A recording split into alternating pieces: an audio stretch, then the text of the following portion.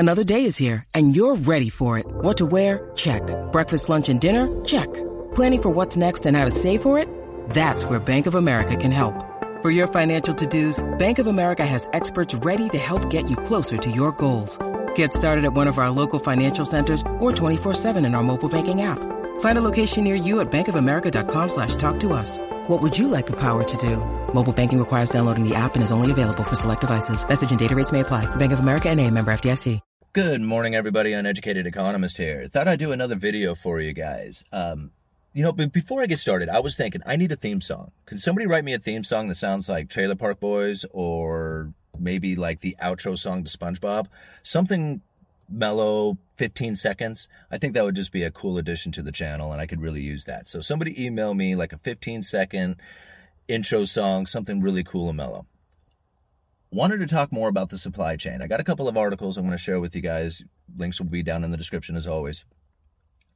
First one's talking about jet fuel. This is interesting because I think about what's happening in lumber, and I feel that what's happening in lumber is going to happen throughout the rest of the economy. And I feel something very similar is taking place in jet fuel right now. I'm not an oil guy. I don't know anything about oil. I don't know anything about jet fuel. But I'm looking at this article and thinking, okay, the oversupply, like, what did the article say? Production outpaces the demand. Now, I think about the production. Much like lumber has been overproduced, obviously, because we're seeing prices crashing all over the place. The demand for lumber and the demand for jet fuel was probably very similar in the same sense that there was going to be a lot of people flying and traveling and consuming, and there would be a need for this jet fuel to, whether it's transporting people or stuff, the demand for jet fuel was going to increase. And when you have like just the orders, like, we have all this demand coming and you're barely going to be, your production is not meeting the demand as it is, you really need to increase your production. Just like what happened in lumber, and the prices started going up as nobody was getting their supply. They produce, and then all of a sudden they meet production, they meet demand. In fact, they realize they are overproducing, and now you see the prices dropping dramatically. Well, I have a feeling that jet fuel situation has taken place. And now the rest of the fuels, it doesn't seem to be that way according to the article, but it does seem to be taking place inside of this jet fuel part of things. So that leads me into thinking, okay, well, what other items out there are overproduced? Cars. Cars are being overproduced. Even though there is a huge demand for vehicles, because they're being incompleted, it's not as if they're not being produced. The production is still going. They're just sitting in a field somewhere, not being purchased. Well, eventually they're going to get their component, and the vehicles will start going into the market. At the same time, there's going to be new production coming in with those vehicles. So the demand for vehicles is probably going to be met pretty quickly, as all the past vehicles that have been produced and should be in the market right now are sitting, waiting, and the new production comes in at the same time. How long this takes for it to happen, I don't know, but it will happen at some point, and there will be a flood of vehicles coming into the market. I can only assume that in order to get the new production, like the brand new vehicles sold, that they are going to have to unload all those past vehicles that have been waiting to be sold for a cheaper price. Very much like all this inventory sitting at the lumber yards has to be sold for a loss in order to get in new stock and sell it for a cheaper price and profit again. I have a feeling that's going to happen with trucks.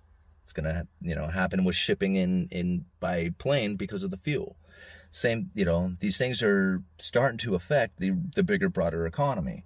And it's only a matter of time before it really starts to show itself. What else did I want to add to that? Oh, but that was the thing about like money velocity. See, like you can stimulate the economy and get a bunch of money moving, and this money's like travels through the economy, and people say, look at all the inflation taking place. Well, when you're depleting inventories and there's demand for it, you're going to see price inflation. You're going to see price inflation no matter what happens in that situation. But if all of a sudden you have a flood of production coming in and you don't have a bunch of stimulus at the same time, what do you think is going to happen with prices? Now, a lot of people will argue with that one, But that's what I see happening in lumber. I only imagine it's going to be time before it happens throughout the rest of the economy. There's some things that may not come back in such fashions or as quickly as just like, as that, I mean, some things, some companies, I mean, they're going to be forever damaged by this. And I don't think we really know which ones those are going to be until after all this is said and done. Well, because the lack of car sales, because the lack of home sales, think about this. The expansion of money and credit is inflation. If you do not have new home sales, then you do not have people taking out loans to hand over to an agent who is then happy and goes on vacation and spending that money, who then spends the money throughout the rest of the economy. You see, that's money velocity, how quickly these things change hands. If you don't have people buying a brand new car, then you don't have a salesman who's earning commission, spending that money into the economy. If you don't have restaurants opened up to full capacity, you have less tips being handed out, less money going into the economy and spent. This is money velocity. When you hand out a bunch of stimulus and it doesn't go to purchases but actually goes to paying down debt and being saved, that slows the economy down, or it slows money velocity down. It can make the economy look great as the stimulus is getting spent, but it's just like getting high. Once the high is off, then you feel like hell again and you need to get high again in order to feel good. So these are the things that we are experiencing, and I can imagine the hangover is really coming. It's only a matter of time before it's really noticeable. That can change if we go back into lockdowns and stuff, more stimulus handouts, things like that. If they do things like that, the economy is in shambles, or else they wouldn't be doing it. Uneducated economist, you guys let me know. Write me a song.